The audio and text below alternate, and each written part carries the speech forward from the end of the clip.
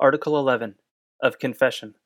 Concerning confession, they teach that private absolution be retained in the churches, though enumeration of all offenses be not necessary in confession. For it is impossible, according to the Psalm, who can understand his errors? Article 12 of Repentance. Touching repentance, they teach that such as have fallen after baptism may find remission of sins, at what time they are converted, and that the church should give absolution unto such as return to repentance. Now repentance consisteth properly of these two parts. One is contrition, or terrors stricken into the conscience through the acknowledgement of sin.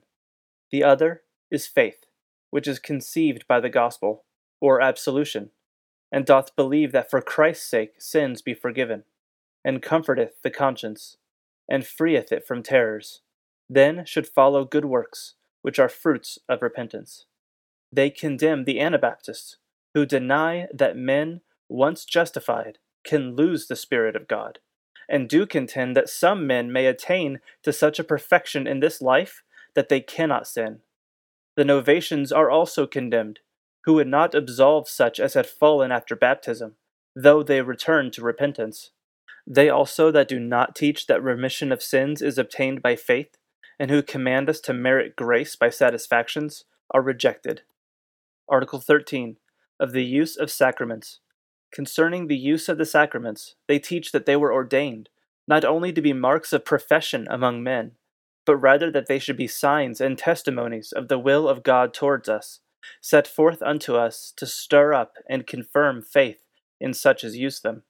Therefore men must use sacraments so as to join faith with them, which believes the promises that are offered and declared unto us by the sacraments. Wherefore they condemn those that teach that the sacraments do justify by the work done, and do not teach that faith which believes the remission of sins is requisite in the use of sacraments. Article 14 of Ecclesiastical Orders. Concerning ecclesiastical orders, they teach that no man should publicly in the church teach or administer the sacraments except he be rightly called. Article 15 of Ecclesiastical Rites. Concerning ecclesiastical rites, they teach that those rites are to be observed which may be observed without sin, and are profitable for tranquility and good order in the church, such as are set holidays, feasts, and such like. Yet concerning such things, men are to be admonished that consciences are not to be burdened, as if such service were necessary to salvation. They are also to be admonished that human traditions, instituted to propitiate God, to merit grace, and make satisfaction for sins, are opposed to the gospel and the doctrine of faith. Wherefore vows and traditions concerning foods and days, and such like, instituted to merit grace and make satisfaction for sins, are useless and contrary to the gospel. Thank you for listening to Coffee and Confessions. I hope this reading of the Augsburg Confession was edifying for you. If it was, subscribe and leave a review on iTunes.